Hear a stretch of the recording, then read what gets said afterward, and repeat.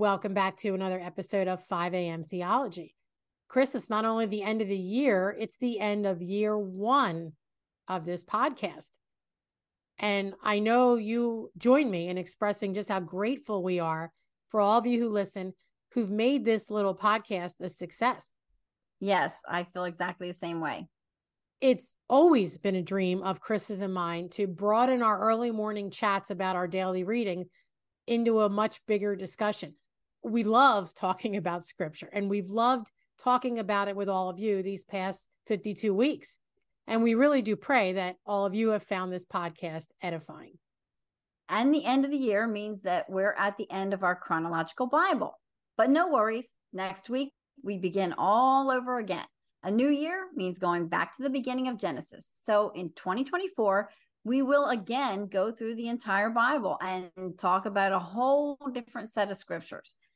One thing you never, ever have to worry about when it comes to talking about the Bible is that you will run out of the material because it is inexhaustive. For sure. And for this last week of this year, we picked a passage from 1Peter chapter 2. It's a perfect message to look at before we head back to Genesis next week. So I'll read the passage. It's 1Peter 2, 6-10. For it stands in scripture, behold, I am laying in Zion a stone, a cornerstone, chosen and precious, and whoever believes in him will not be put to shame. So the honor is for you who believe, but for those who do not believe, the stone that the builders rejected has become the cornerstone and a stone of stumbling and a rock of offense. They stumble because they disobey the word as they were destined to do. But you are a chosen race, a royal priesthood, a holy nation, a people for his own possession, that you may proclaim the excellencies of him who called you out of darkness into his marvelous light. Once you were not a people, but now you are God's people. Once you had not received mercy, but now you have received mercy. So many verses in the book of 1Peter get misconstrued and misused. And many of the incorrect interpretations of Peter's words can easily be fixed if you just read the first line of his letter. Peter is writing here to believers. That's who the letter's to. That's a crucial truth of this letter and puts everything that he says into context. Peter's letter also clears up some verses from other books that get taken out of context also and get misused also. For example, it's obvious that the stone talked about throughout this passage in 1Peter is Jesus. A lot of us might be like, no kidding. Jesus is the rock and cornerstone of God's people and the church. But not everyone believes that. The Catholic Church has held that Peter is that rock that Jesus built his church on. They hold Peter up as the first pope. They take it totally wrong. Yeah. In fact, St. Peter's Basilica in Rome, in the Vatican, was supposedly built over Peter's grave by Constantine because he wanted to fulfill Matthew 16:18, where Jesus said to Peter, and I tell you, you are Peter, and on this rock I will build my church, and the gates of hell shall not prevail against it. Now, Chris, if you look at the whole passage in Matthew in context, Peter is confessing that Jesus is the Christ, and Jesus in return is telling Peter that the church is going to be built upon himself, the rock, meaning himself, Jesus. Yeah. And even if that seems a little unclear from the passage in Matthew 16, verse 18, verses like this one in 1Peter and so many other places make it crystal clear that Jesus is the rock or cornerstone of his people, the church. And we shouldn't miss that it's Peter who wrote these words in 1Peter.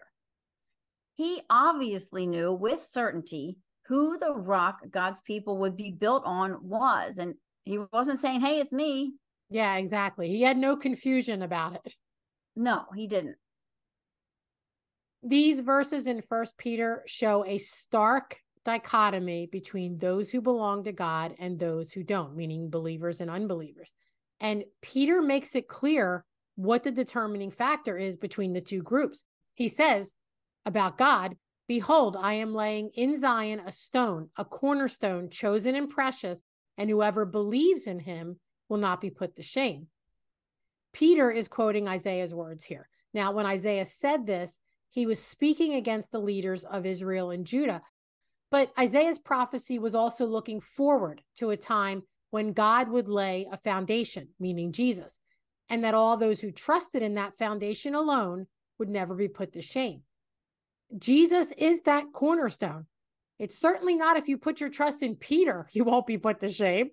And for those of us who put our trust in Jesus as our Lord and Savior, we become living stones in God's temple.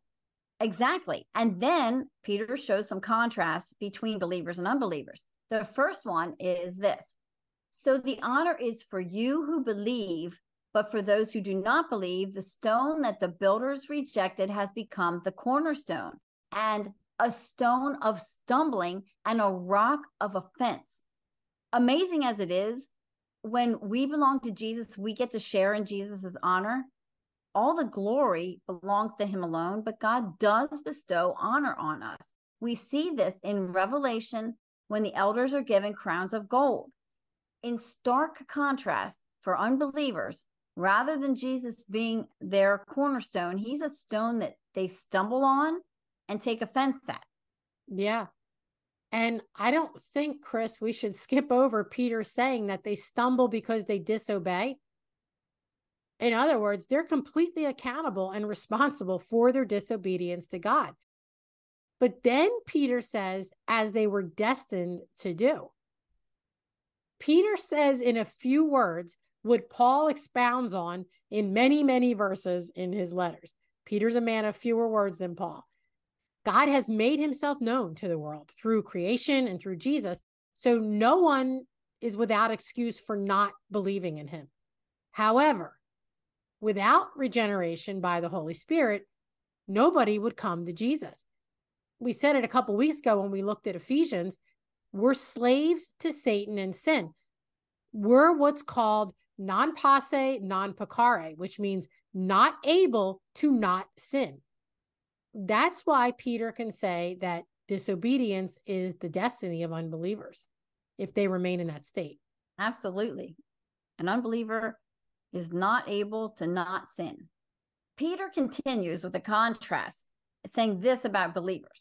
You are a chosen race, a royal priesthood, a holy nation, a people for his own possession, that you may proclaim the excellencies of him who called you out of darkness into his marvelous light. We're a chosen race.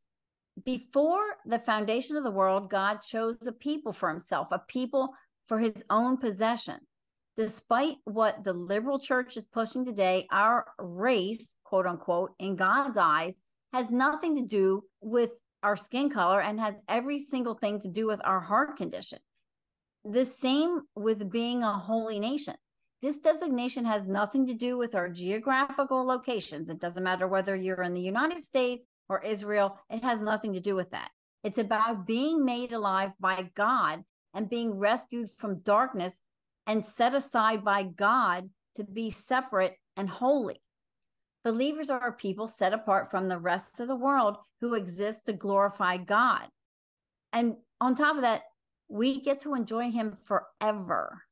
Yeah, mind-blowing. Yeah. And it might seem strange that Peter calls us a royal priesthood since Jesus is the perfect and ultimate priest. Back in the Old Testament, God designated the descendants of Aaron from the tribe of Levi to be the priests of God's people.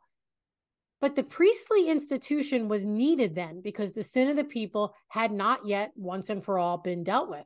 So there needed to be an intermediary who could go between Israel and God. And what the priest did is they went between God and the people to temporarily appease God so he wouldn't rightly destroy his sinful people. But that was never meant to be the permanent solution. The priestly system always looked forward and pointed to Jesus, who's the perfect intermediary between God and us, his people. Because Jesus has cleared the way between us and God, we don't need anyone to be our intercessor with God anymore. We can go directly to God ourselves. So in that way, it makes us able to function in the same way the priest did, without all the bloody sacrifices. Thank God. Just as Christians are all saints, all Christians are priests who are under the perfect ultimate priest, Jesus. Exactly. The last contrast Peter makes in these verses is that once you were not a people, but now you are God's people. Once you had not received mercy, but now you have received mercy. Jesus is not just our cornerstone and priest. He has also opened up the kingdom of God to those who it was previously closed to, meaning the Gentiles. Gentiles, who just about all of us are, or at least descended from, is used in scripture to signify unbelievers, the ungodly or the wicked people. But now these who were formerly not God's people have the kingdom of God open to them and have the ability to become God's people by worshiping Israel's true king. Likewise, those who were under the old covenant are also God's people because the promised Messiah that they trusted in has come. Because of Jesus, God no longer gives us what we deserve. Instead of condemnation, we find mercy.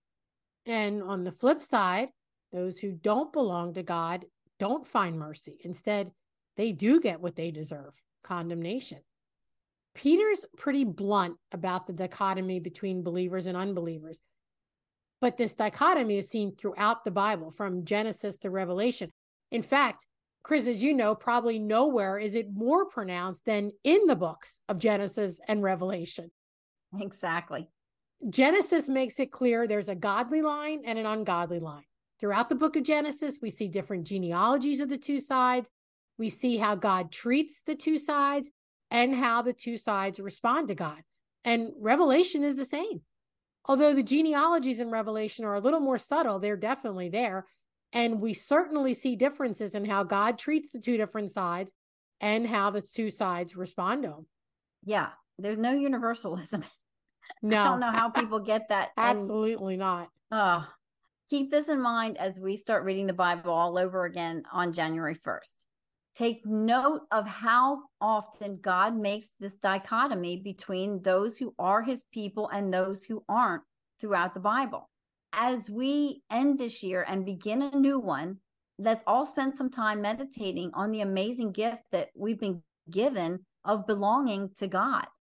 In this new year, may we, as Peter says later in this passage, have no fear nor be troubled, but in our hearts, honor Christ the Lord as holy and always being prepared to make a defense to anyone who asks for the reason for the hope that is in us.